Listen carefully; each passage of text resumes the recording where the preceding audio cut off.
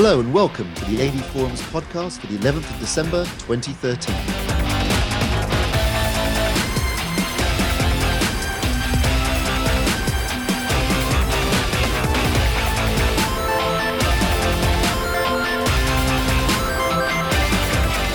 I'm Steve Withers, and joining me for this edition are games editor Mark Botwright. I'll give you a week's lunch money. News editor Mark Hodgkinson. Corn nuts. Movies editor Simon Crust. All right, got an issue of Stud Puppy. And audio reviewer Ed Selly. Grew up, Heather. Believe me, is so 87. Right, since I'm running things these days, it's a much tighter ship. We'll go straight to hardware news. Maxell soundbar. I thought they made cassettes. What's this all about, Mark? Funny, Ed should mention 1987 because that was about the last time I considered buying a Maxell product. I think it was a tape cassette. So I'd not heard anything of them until we got a press release a few weeks ago. And the latest in a line of long line of manufacturers to be entering the lifestyle audio market. So they've got a couple of Bluetooth speakers. And this product, which... But it's a curious looking thing. It's massive. You could double up as a canoe almost, or you sleep your cat on it, or your small dog. Retro styled, or in a way, it's kind of a black ash look to it.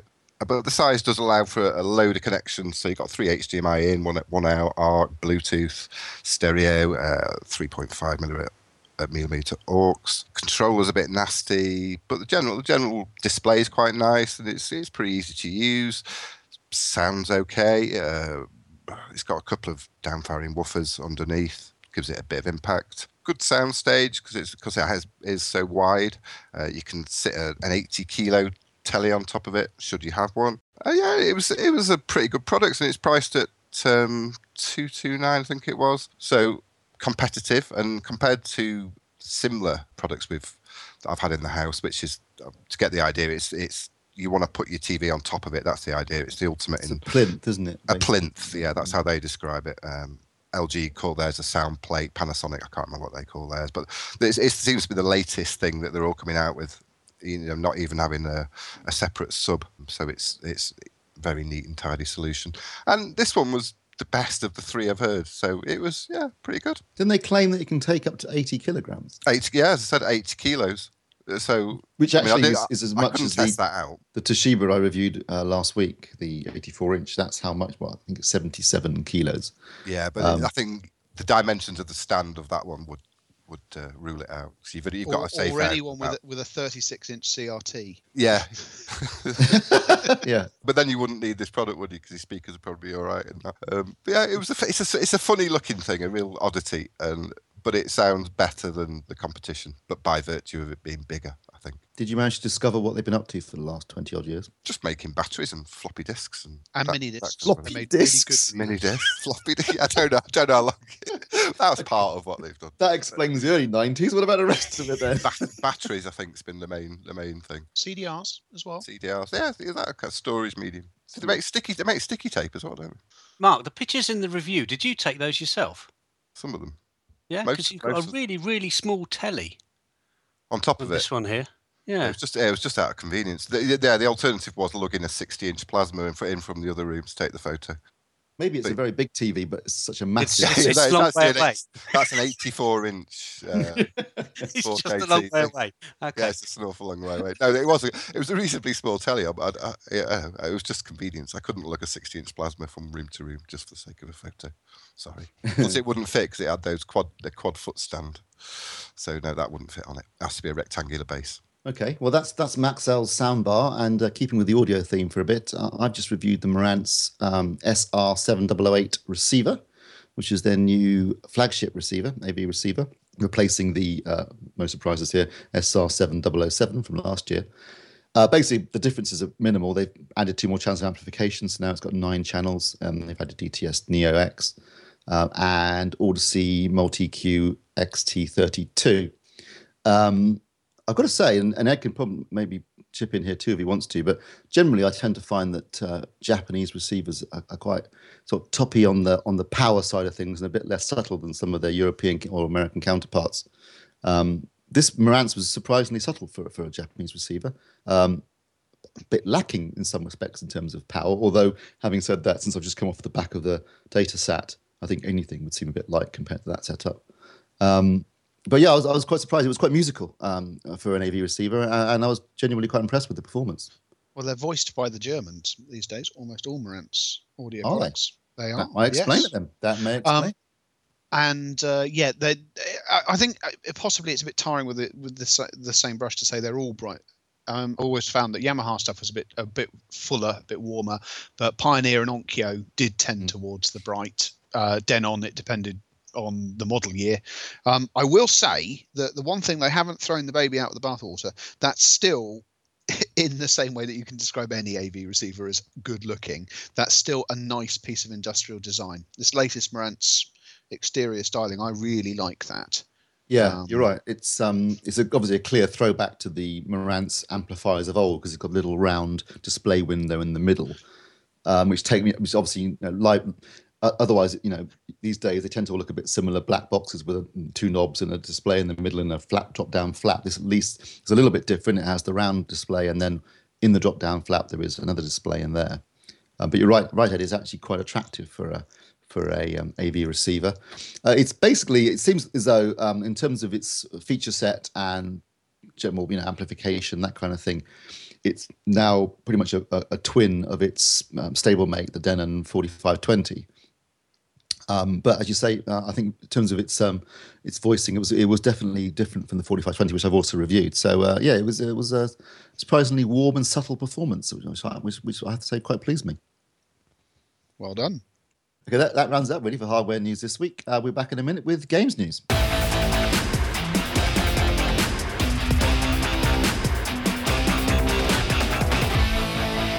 Okay, this is a chance for for Ed to rant, I think, because I'm going to bring up a thorny subject here.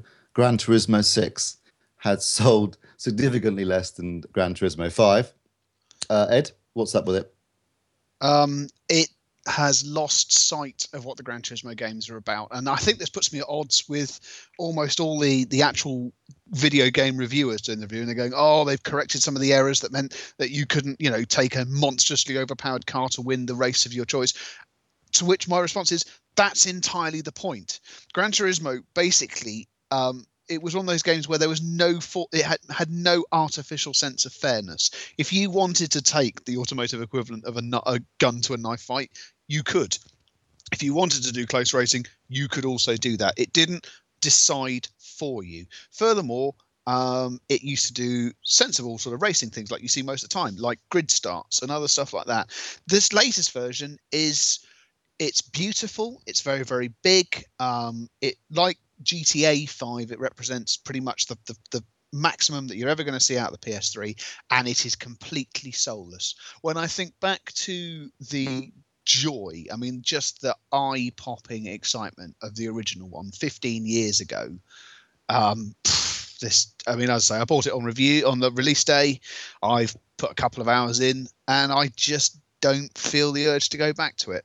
And that pretty much sort of is the first time that's ever happened with a Gran Turismo game. I'm sure that if you're 12, you'll think it's fantastic. And it's trying to do all sorts of things that make it more, I suppose more friendly to a newer generation of racers, but leaves me cold. And the appearance of downloadable content in at just the same point where they halve the number of price cars and reduce the amount of money you win for racing just seems deeply and unpleasantly cynical, if I'm honest. I don't think the reason that it's failed to sell, it sold a fifth of Gran Turismo 5s in the launch week. I don't think that's solely down to the fact that, it's, perhaps word of mouth or people feel there are faults with it. If you look at the charts, the amount of titles out there that are, multi-format on 5 different platforms, this was always going to run the risk of getting bumped down. You've just had new consoles released. So you've got Call of Duty, you've got Battlefield 4, you've got latest in the Assassin's Creed series, you've got Grand Theft Auto 5 still riding high there. I mean, obviously, Polyphony won't have liked the fact that it's behind Just Dance 2014 and Lego Marvel Superheroes. But still, it's kind of... There's always a problem when you're so close to the launch of new hardware that something coming out on previous generation might just not grab everyone's attention. And there is that slight problem, which is that Gran Turismo, they're slow to release these kind of iterations, and to a certain extent, the market that was there, they've all moved on to other things. They've found other stopgaps and found themselves kind of nestled into other franchises. And so it's hard to regain that momentum to get everyone as excited as they were. I mean, the original was an event. It doesn't seem like that anymore. What's the story behind the microtransactions pricing then? Oh, well, the story is that depending on who you believe, it's either grossly cynical and, tied to the fact that they know that that's perhaps the pricing model going forward to make real money.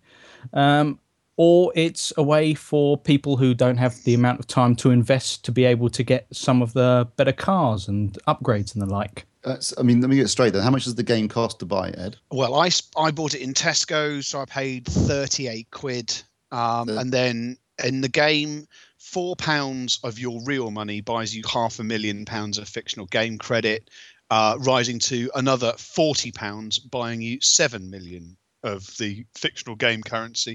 To put that into perspective, some of the cars in the game are 20 million. So you would be looking notionally at blowing 120 quid or thereabouts to just outright buy some of the most expensive cars in the game. It's not actually, that's by the by, because more often than not they do turn up as prize cars. So that's not the same. That's not my issue with it. It's more that effectively all the way up to GT5, you won cars and you win a prize car, and it would seem very arbitrary. And you go, I don't quite know what I'm going to do with that. And later on, you'd level up and you would reveal that there was a race for either that specific sort of car or a category that car was eligible for. And it was possible to complete vast tracks of the game without necessarily having to buy many cars. And it was often quite a challenge to use the car they'd given you to do it. And this just knocks that on the head. It's interesting. I actually, having decried it, I found I had £4.80 in my PlayStation wallet, which I'd forgotten about from years ago. So it's like, well, bollocks to it. I just bought 500,000 credits because I had money I'd forgotten about. And then I felt dirty and didn't actually spend any of it. But that's by the by. That's just me being weird.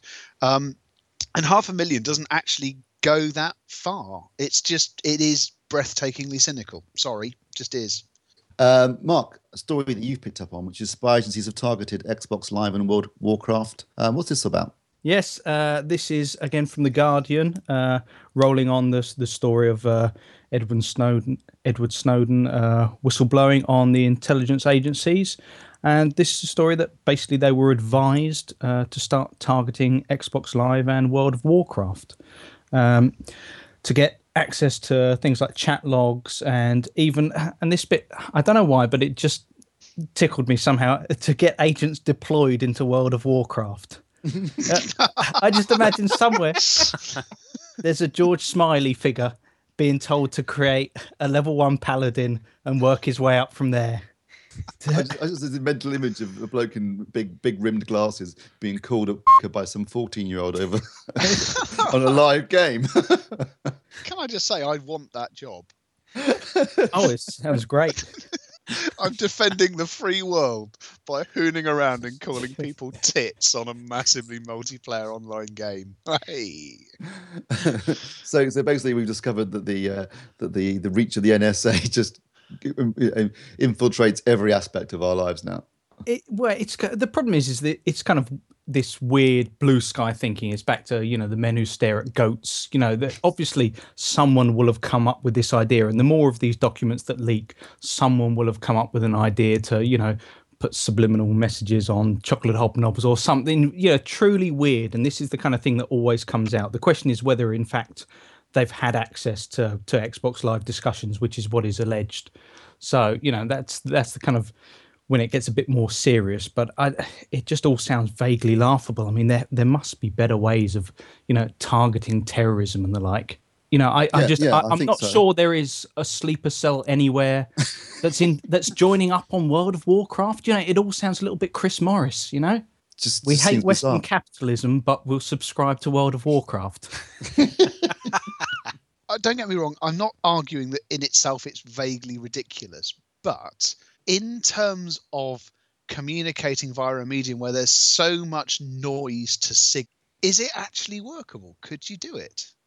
Oh, yeah, but I mean, the problem is that if you were trying to pick out keywords, even things like, keywords with regards to terrorism, say on Xbox Live, how would you filter that out? I mean, you jump into one game of, Call of Duty or something, and you will be abused from the start. It's like saying, prosecute someone for death threats on Twitter. It's, at a given point, you just say, at what point are you, pissing into the wind here? But my point is that from the other perspective, from being a black hat, being a bad guy, that very noise there is an interesting. So they blend in. They're so extreme that it's the only community in which they look like moderates. But you've got, let's face it, if you had a group of people communicating via headsets in, I don't want to pick out a language which is seen as discriminatory, but let's say Pashtun or something similar to that, and you are in the midst of this game chatter. So you've got people shouting, as you so eloquently point out, calling each other all sorts of unpleasantness.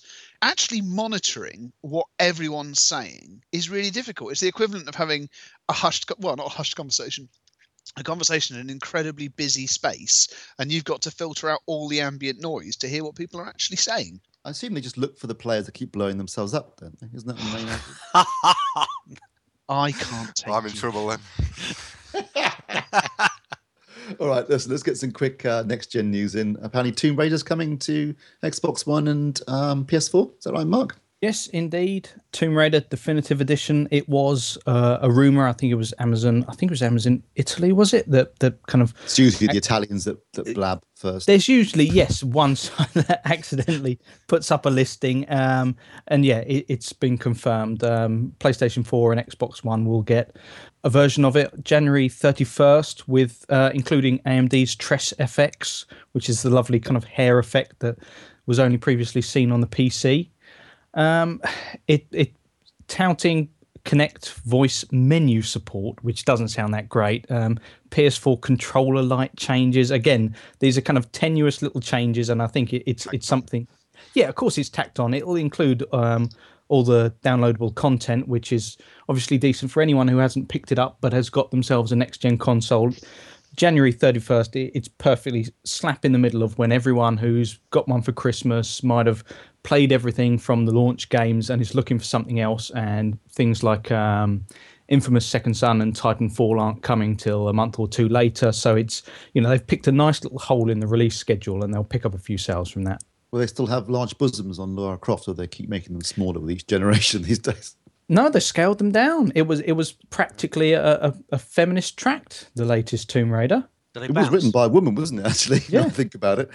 No, it was. It was, it was very much... how's the jiggle algorithms? Are they still good, though? I don't think... Did Lara Croft ever have proper jiggle? No. I can't believe I'm being drawn into this conversation. Not in the Dead or Alive school of, No. impossible gravity. No. You played it, Mark? I played a little bit of it. It was one of those games where there was a lot else out around the same time. I was still ploughing through a kind of backlog of titles, so it never really kind of grabbed me. But it's definitely something that I'd look to pick up again if it's suitably priced. Okay, and then quickly, Telltale are making a Game of Thrones episodic title. Yes, Telltale, people behind The Walking Dead. Basically, everything you've said is about all we know. They're going to make an episodic Game of Thrones game. It's unsure exactly what the story arc will be. I think they've said that it is based on the TV series, but given that it's based on the books, it doesn't really mean much. But yeah, Telltale are great at kind of making these episodic titles and kind of stringing from one to the next and keeping people enthralled. And the level of writing in their games is top notch. So it does seem like a perfect marriage of developer and source material there. I'm amazed it's taken this long, actually. I'm amazed it's taken this long, given how popular the TV series has been. As long as there's just as much gratuitous male and female nudity in the game, I'm sure it'll do extremely well. And a fair bit of violence too, and some swearing. I think that's what it's the nudity that does it. Have you seen the South Park episode? No, but I've seen the. See, that's the only thing. Saturday Night Live did one as well, where they got the 14-year-old in the writers' room, basically going more boobies, more boobies. So you're going to say that's the only thing that doesn't kind of seem to fit with this story, which is the fact that Telltale are known for, very smart and for certainly for video game terms, mature writing. And Game of Thrones does have its more, what's a nice way to put this? Slightly base moments. Yeah, although it is very mature writing, there are some absolutely brilliant sequences in the TV series. Some of the best writing I've ever seen on television, in my opinion. Interspersed with, knockers copious and bosom knocks, shots, which I wonder how that will translate. Right. Now, don't forget, of course, that on the 14th, it'll be the Games podcast, I assume, Mark, yes? Should be, hopefully. Unfortunately, Steve's thrown his back out, so we're kind of, running. You record it lying down. I don't know how I managed to edit it lying down. Phil and I once recorded a podcast, both of us lying on separate, I'd like to point out, beds in a hotel room in Vegas. I think there's that story there. Yeah. And on that, we'll round up games news. We'll be back in a moment with movie news.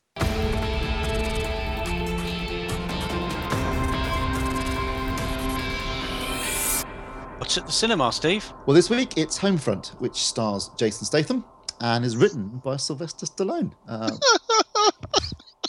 sorry, that's just brilliant. We're off to a flying start. Well, I've got you already. Now you already think that sounds pretty good. Stallone and Statham, can't go wrong, really. I know what to expect. I think. Well, Stallone's a pretty good writer. No, I don't disagree with that. It's just he does have quite a limited palette in the form of Jason Statham. I am a massive fan. I think Jason Statham's brilliant. He's not a great actor, granted, but he's charismatic and quite charming in his own way. And I'll happily watch him in anything. Of course. In this particular case, yeah. Well, he is the new villain. We'll come back to that in a minute, actually. Okay, so basically, Homefront's based upon a book, so it's actually an adaptation on the part of Sylvester Stallone. He didn't write it for Jason Statham. Obviously, they've been working together on Expendables over the last few years. And Statham's a good choice. But the basic premise is that he's an undercover cop. He has enough of being a cop, and his wife dies of cancer, and he moves with his daughter to somewhere out in the sticks, somewhere in the south, where there's lots of dueling banjos and that kind of stuff, for a quiet life to get away from it all. And he falls foul of one of the local bad families. And trouble ensues, basically. It turns out that James Franco, who's like the local drug dealer, who I can't really take seriously as a villain these days. Not often. He's been in too many comedies now. You just don't think him as being any remotely villainous, and that Statham would beat him with his little finger. But they falls foul of them, and trouble ensues, and there's lots of very brutal but really well done fight scenes. Obviously, Statham has to man up and protect his daughter. You can pretty much guess what's going to happen. It's got a surprisingly interesting cast. It's got Winona Ryder in it, who I've got to say is looking bloody good for 41. It's got Kate Bosworth, who really plays a skanky meth head, crackhead whore really well, I have to say. James Franco, as I mentioned, and Jason Statham, and it's a fun movie. I really quite enjoyed it. Nothing new in it. You know exactly what's going to happen, where it's going. There isn't a single surprise anywhere in the plot. But I do enjoy watching the Stath beat the hell out of people, and he does a lot of it in this film. And the fight scenes are actually really well choreographed. They're actually quite brutal. I'm surprised it got a 15 certificate, because it is really violent. So if you fancy a mindless evening at the flicks, just for a bit of fun, Homefront would be my choice. I believe Kaz is doing the review right now, so that should be up soon. But, does he even pretend to do an American accent, or is it standard? He does his usual Statham American accent, which doesn't sound anything like an American accent. It's just bloody awful.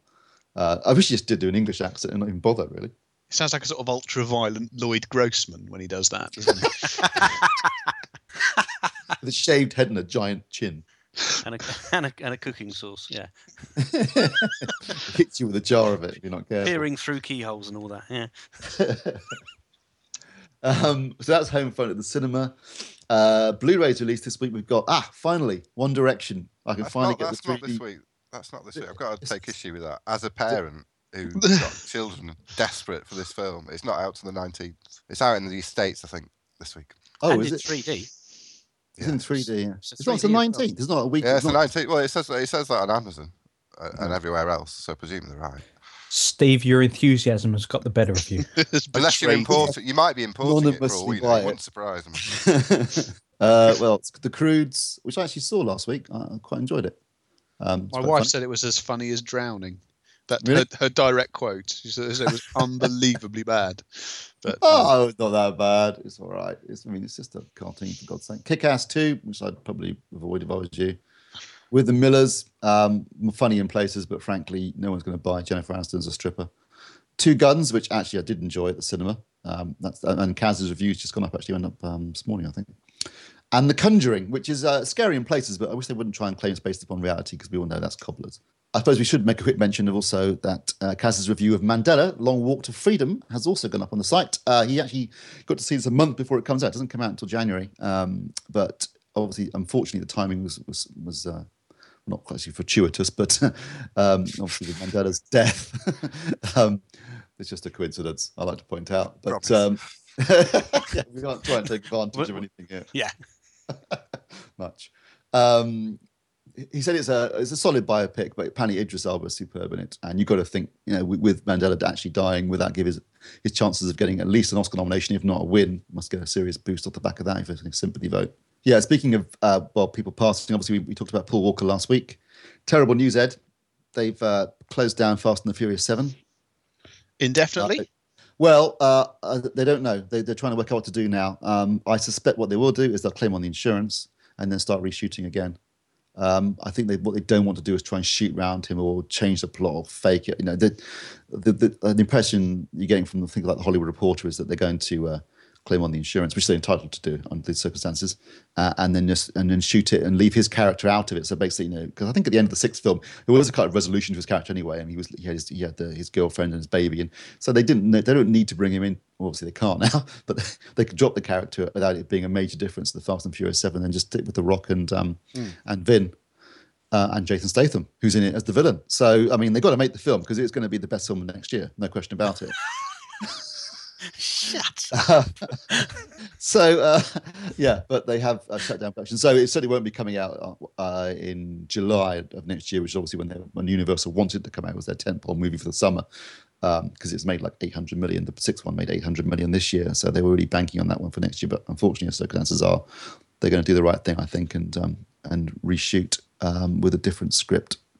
If they claim on the insurance and reshoot, does that mean that they can't use any of the footage that they've got thus far? Yeah, no, they can use the footage, but if they're going to rewrite it, so they have to drop Paul Walker's character. I'm just thinking of the big kind of, car totaling scenes and those kind of things. Stunt things, they could probably use that because obviously it wouldn't be Walker anyway. But just dropping his character, Brian O'Connor, I think is what they need to do in some way, rather than trying to shoot around it or change the plot. I think they should have to come up with a new story. But whether they'll use any of the footage they've already shot, don't know. Right, what else have we got going on? But BBC have launched, or will tomorrow. Oh, actually, by the time this goes up, it was yesterday. BBC have launched 5 more HD channels. Mark Hodgkinson, want to quickly talk about this? That's it. It's pretty much a quick story on all the major platforms. So that's Freeview, YouView, Freesat, Sky, and Virgin. 5 new HD channels to launch, except with Freeview, you're going to have to wait a bit longer because they are the 9th MUX, I believe, is not quite ready yet. But it's there on the EPG now for certainly for Virgin. And the channels are BBC 3 HD, which you can keep as far as I'm concerned, BBC 4 HD, which is great news, BBC News HD, CBBC, and CBeebies. 5 more channels, channel numbers to learn in the various EPGs. Good news. But I think something last week that struck me, actually, just following on from that, which is probably a bit more interesting maybe, was the one of the bigwigs of BBC North, who was speaking at the Digital TV World Summit, and he went on to say he was quizzed about 4K and UHD. Got to get some 4K in there. Sorry, Steve. And he came out and said, "Oh, well, actually, Sky are going to beat us to this," which we've said all along. There's always going to be Sky that we're going to innovate more than the Beeb on this one, and we're concentrating our efforts on improving broadcast 1080, looking at wider color gamuts, higher frame rates, better compression, more accurate bit depth, that kind of stuff, which is all the stuff we're hoping comes with the 4K standards. Only the BBC are sort of ploughing their own furrow down the 1080 route because they're of the belief that it'd be an awful long time before we'll see the benefits of 4K in the home as a broadcast medium. But it's just begs the question, well, they're going down this route, but the manufacturers certainly aren't. So I'm not sure what they're doing, really. But yeah. Well, it's an admirable ambition to improve 1080p, but let's be honest here. What are they going to do? Widen the color space? Well, the TVs that are currently available, that have been bought to date, don't have that kind of color space. They can't do anywhere near Rec 2020 or even DCI. No, so it's kind of just vaporware talk, isn't it? Yeah, it just said, the bulk of our R&D money on the future of TV is going into 1080 effectively, and they're just leaving 4K alone for now. So it seems strange that all this money could just be wasted, could be licensed fee payers' money just down the pan, because if the manufacturers don't support it, then what's the point? On the plus side, I just need to bring us back to reality.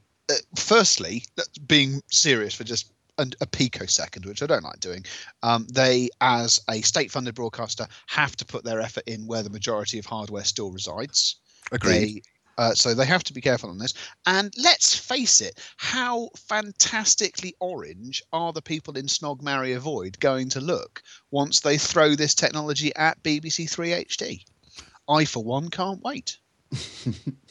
I just don't see the point in going down this route when the manufacturers patently are going down the 4K route, and so they're not going to have the hardware support for their efforts. But that's the BBC sometimes.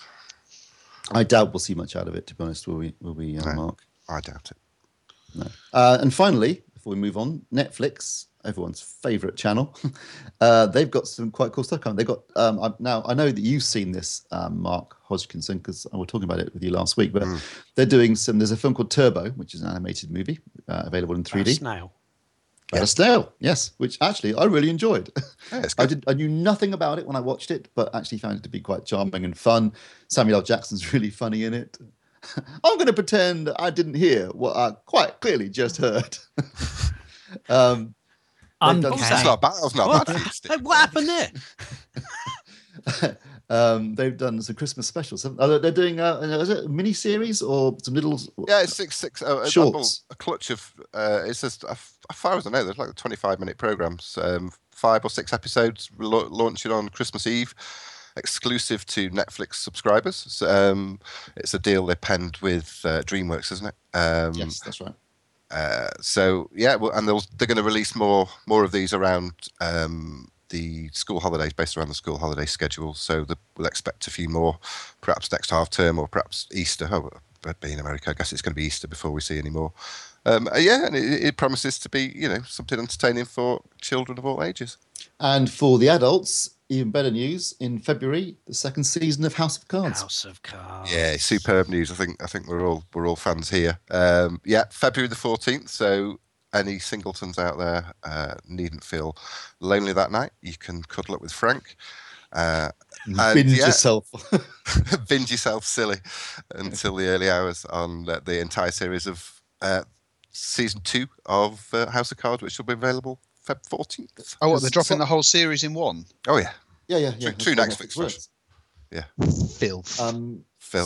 Simon, you've just done a top TV Blu-rays of the year, and I believe House of Cards is one of your choices. House of Cards was in there, absolutely. Fantastic series. And seriously good on Blue. So, unfortunately, I'll be waiting for season 2 to come out on Blue, because that's where it's best to watch it. Well, it doesn't look too bad on Netflix. Why don't you just watch it on Netflix? Watch it on Netflix and buy the Blu-ray. I can't wait a year. I'm not good at that kind of thing. No, I'm going to watch it in one weekend. I'll be done by February the 20th, that's for sure. Right, okay, well, that's it for movies for this week. We're back with our Christmas Ghosts of Technology Past.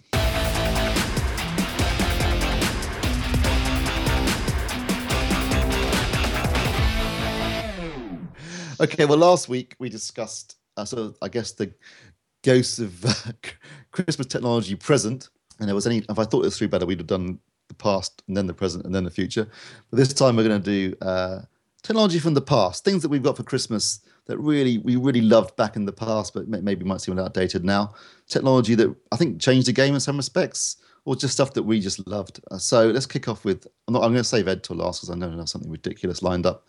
Simon, you've been a bit quiet so far. What are your favourite tech from the past? Favourite tech from the past. Now, I'm of an age. You're ancient. I'm of an age, and there's been a number of things that have really inspired me. I mean, I can remember getting a video console. I cannot remember the name of it. It was small. It was white. There were no cartridges. There were wires everywhere.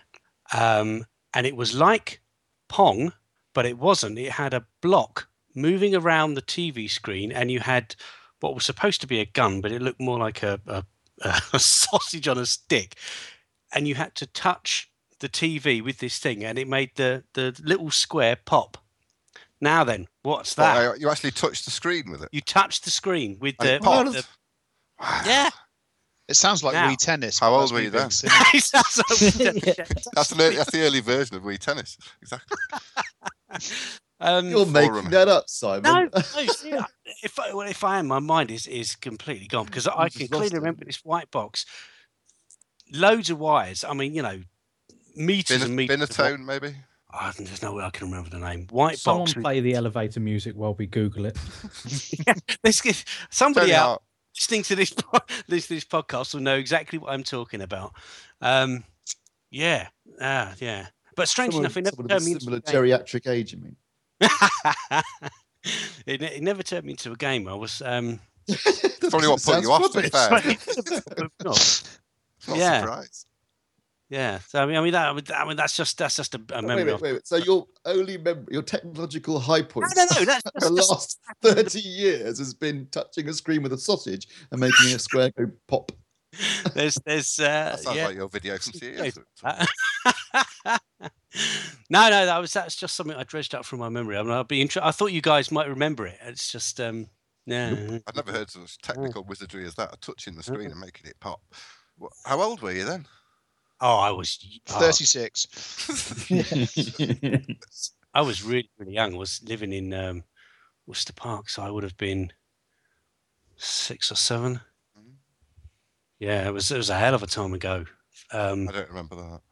Well, I don't 30. remember that. I don't know you then, to be fair. Yeah, but I suppose what tech that I've really enjoyed getting, let's be far more modern actually, was my very first DVD player. Because that really was an eye opener. That was in blimey, 98 was it? It was really expensive then, 300 quid or something it was. And my then wife bought it for me because she had no idea what I wanted, and I was gradually building up a very, very large VHS collection, which was gradually taking over more and more rooms. And she felt the way to reduce this was to reduce the footprint of the tapes by turning them into discs. And she went out and got me this. I can't remember the name. Was it a Grundig? Might have been a Grundig. Big silver thing. Yeah.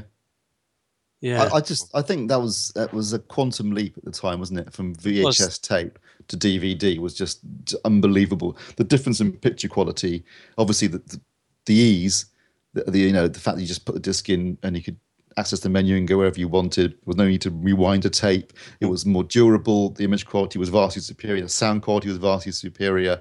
The actual boxes obviously were significantly smaller, as your wife was thinking about storage space, but not picture quality. But for your benefit, I suppose it was picture quality. Yeah, it was just. I remember when I got the first. I was a big Laserdisc fan, and I was very anti-DVD as it was being developed, and the news was coming through. And originally it was going to be a format war. Then they got together, Philips and Sony, and you thought, okay. I don't want this. I want Laserdisc. I'm DVD. This usurper can go screw itself. And then I saw my first DVD, anamorphic DVD, and I just thought, oh God, this is going to cost me a fortune. Although actually it didn't, because of course DVDs were significantly cheaper than bloody great big Laserdiscs, where you'd be dropping 100 quid on a box set and 30 or 40 quid on just one movie. But yeah, I was very anti-DVD until I actually saw it, and then I was a massive convert almost immediately. And I got mine in March 1997. I got the original Toshiba, I think it was the first DVD player actually launched. Got it from the States. You could only buy about 6 Warner Brothers titles that were only available in about 6 US cities, and I had a friend in New York, so I got them to buy those titles and then ship them over to me in the post. And there was a couple of Sony discs too. I think In the Line of Fire was one of them. But yeah, it was just a revelation in terms. I mean, going from VHS tape to Laserdisc was one thing, but this was just incredible. But okay, let's go back to Christmas presents. Mark Hodgkinson, what about you? The first one that came into my mind was I don't know if anyone remembers. It was an MB Games thing. I was 7, so I was very excited about computer battleships at the time. Anyone remember that? Yes. Yes. The pinging sonar, building up the tension, programming in your ships, and then you launch your missile with full sound effects. And if you hit, there was a spectacular explosion via a light show on the console.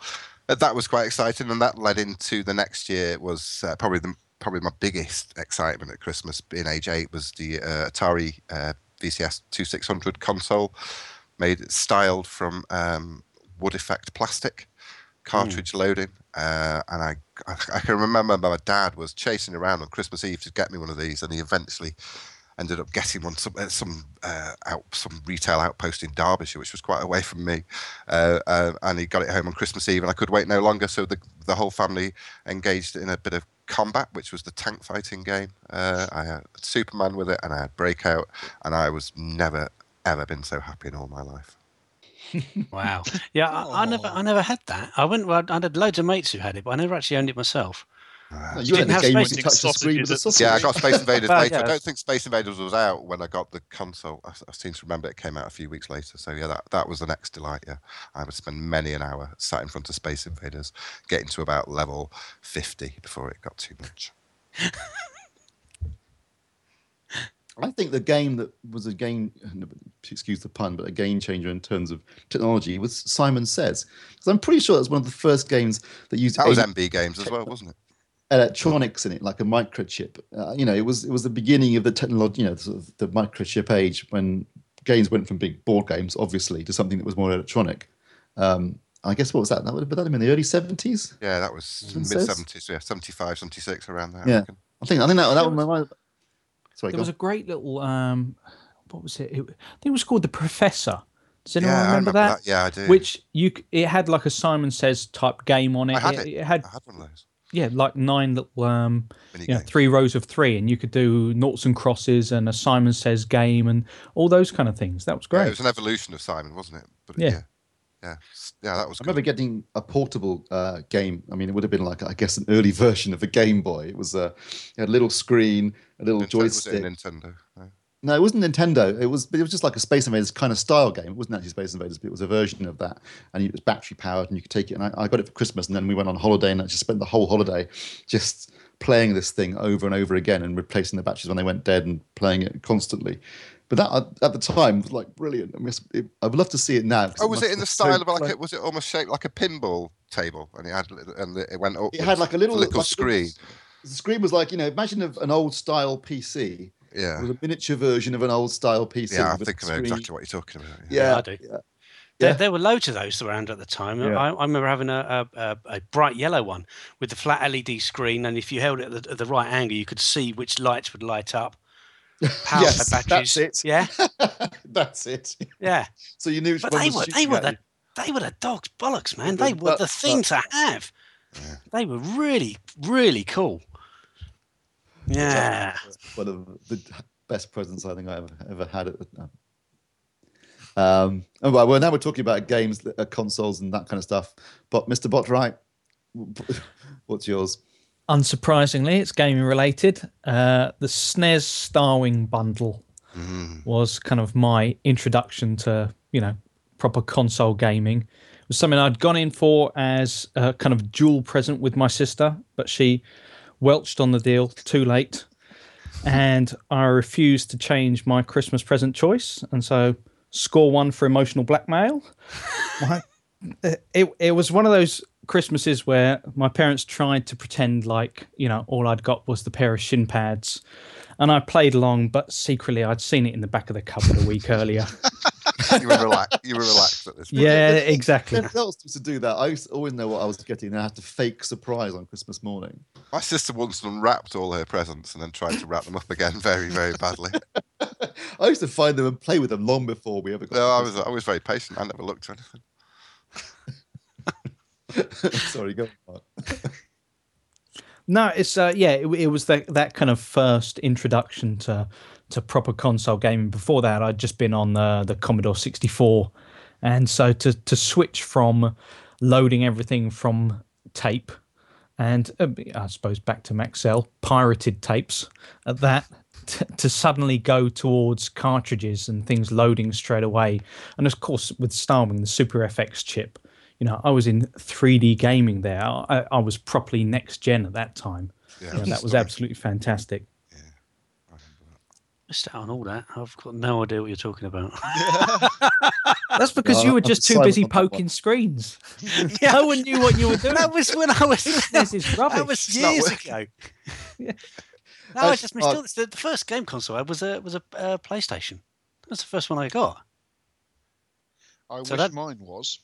Because mine, as I say, I've had sort of heaven and hell for certainly games-related Christmas presents. Because one year I got, actually my brother and I, we both were given Game Boys.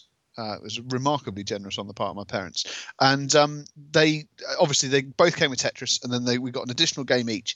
I can't remember which one my brother got because it was rubbish, but I got Motocross Maniacs, which was indisputably the finest Game Boy game of the lot. There was nothing that got close to that in terms of just sheer genius. And then the very next year, I got an Atari Jaguar. Oh my god! Oh, now that's good. Now That that console that I never got. Utter, literally, if disappointment has a physical manifestation, it is What was the problem with Jaguar. it? Was But it it a was lack of games? other than the fact it had 4 games. Yeah, it was the lack of cost games, about wasn't it? £1 million Not the hardware. pop. It was like the Neo Geo, and then it was appallingly difficult to program to write games for. So Well, that nobody controller. bothered. And How the did you get the up to controller, that? you could beat someone to death with it. I mean, anyone that thought the original Xbox One controller was a bit large, clearly never used an Atari Jaguar. It basically had an entire sort of spare. I felt like a storage heater at the back of it. It was ridiculous. They just chucked on loads of different buttons, didn't they? Yeah, most of them never did anything. And there was a Formula One racing game which was chud. There was Aliens versus Predator, which managed to suck all of the joy out of the entire franchise, which was quite an achievement. And then 2 others which I don't remember. It was not the most inspired thing that my brother and I ever asked for. It was just limitlessly disappointing. You know that you've not picked your Christmas present well when it's already languishing doing nothing by Boxing Day. Yeah, that's not a good sign. It's disappointing. But For I mean, my it must money- go on. Go on. No, go on. Just saying, obviously, we were having in the preparation for this earlier on. The single most joyous in any way electrical thing I received was the Christmas of Skeletrix, and I think that was 90 or 91, and as well as the track my parents splashed out on the light up start gantry thing and the smoking grid start thing with the smoke that made you hallucinate if you got too near the oil that made it. That was, possibly because I was tripping my tits off, that was possibly the most magical Christmas present I've ever got. Yeah, I'll go along with that. Scale Electrics. Not only then, I think that's still the case now. In fact, I'm thinking I might buy some on Amazon when we finish this podcast. I was looking at the Scale Electrics just Scale today. Electric is still brilliant. They've got some in. I won't say the shop, but it was a Star Wars based Scale Electrics, and I was really? genuinely tempted. Yeah, I was genuinely that sounds tempted. Good. I might have to investigate that after this podcast. Because that's one of the great things about being an adult, right? When you're an adult, you can buy whatever the hell you like for Christmas. You can buy whenever you like. I have to say, now I've got now I actually am the proud owner of a son.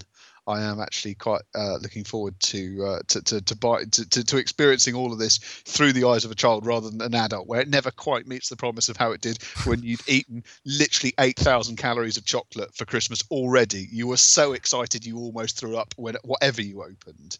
So yeah, I mean, you're never going to get quite the same experience. Whereas this is, I'm really looking forward to years. What you really mean, Ed, is you're going to buy presents for yourself under the guise of buying them for your son. I think that's any father's prerogative. exclusive. And I'm sure that- Absolutely. yeah. So yeah, don't.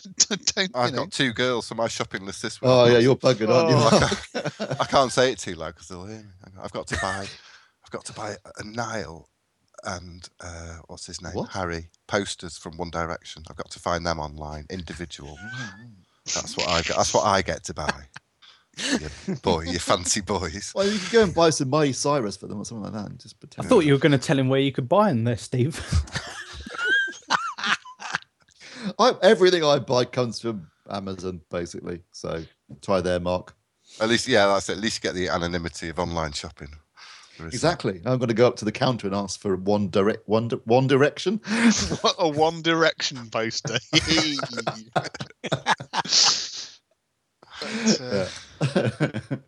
But I'm upset that I've got to wait. I'm upset I've got to wait another 5 days for my 3D Blu-ray. So I thought it was next week, beginning of next week. 19. I do hope you're doing the review for this, Steve, because I think you dodged this at the cinema, and I don't think that was fair. I think you should experience this film in all of its magic. Yes. Okay. So I've got that and Theodore Rex to cover now. Yeah, except you've made no effort to secure Theodore Rex, whereas we know that the One Direction movie is going to be on worldwide release. It's going to be roughly as difficult to buy as as a week's groceries from Tesco. So there is no excuse. And I want you And to... apparently it's not bad. I've heard. I'll let you know after Christmas. Oh, yeah, you're gonna have to watch. I've got no bloody choice, am I? Mark, you're gonna start using it for when you're reviewing 3D TV. Reference 3D. You'll have to, I don't know, we'll find out. Maybe it's reference 3D. All right, Or so one we've done day. the Is that present one day? and the past.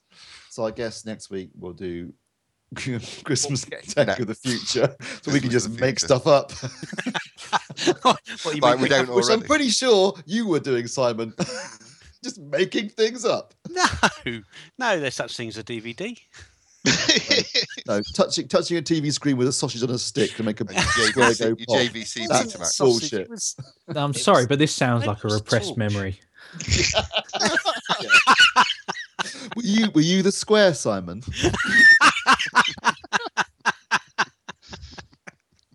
All right, I think on that slightly suspect note, we'll probably call it a night. And that's it for the AV Forums podcast for this week. Thanks to Mark Botwright, I got paid in puke. Mark Hodgkinson, You blow it tonight, girl, and it's keggers with kids all next year. Simon Crust, Did you have a brain tumour for breakfast? and Ed Sally. Our love is God. Let's go get a slushy. Don't forget you can follow us on Twitter and Facebook. Bookmark avforums.com for the latest reviews, news, and videos. Plus, why not leave us a rating on iTunes if you enjoyed the show? I'm Steve Withers. Thanks for listening, and we'll see you next Wednesday. I love the insinuation there. If you liked it, give us a review. If you didn't, just keep it to Yeah. yourself. Just cock off and leave us alone. Yeah. You ain't-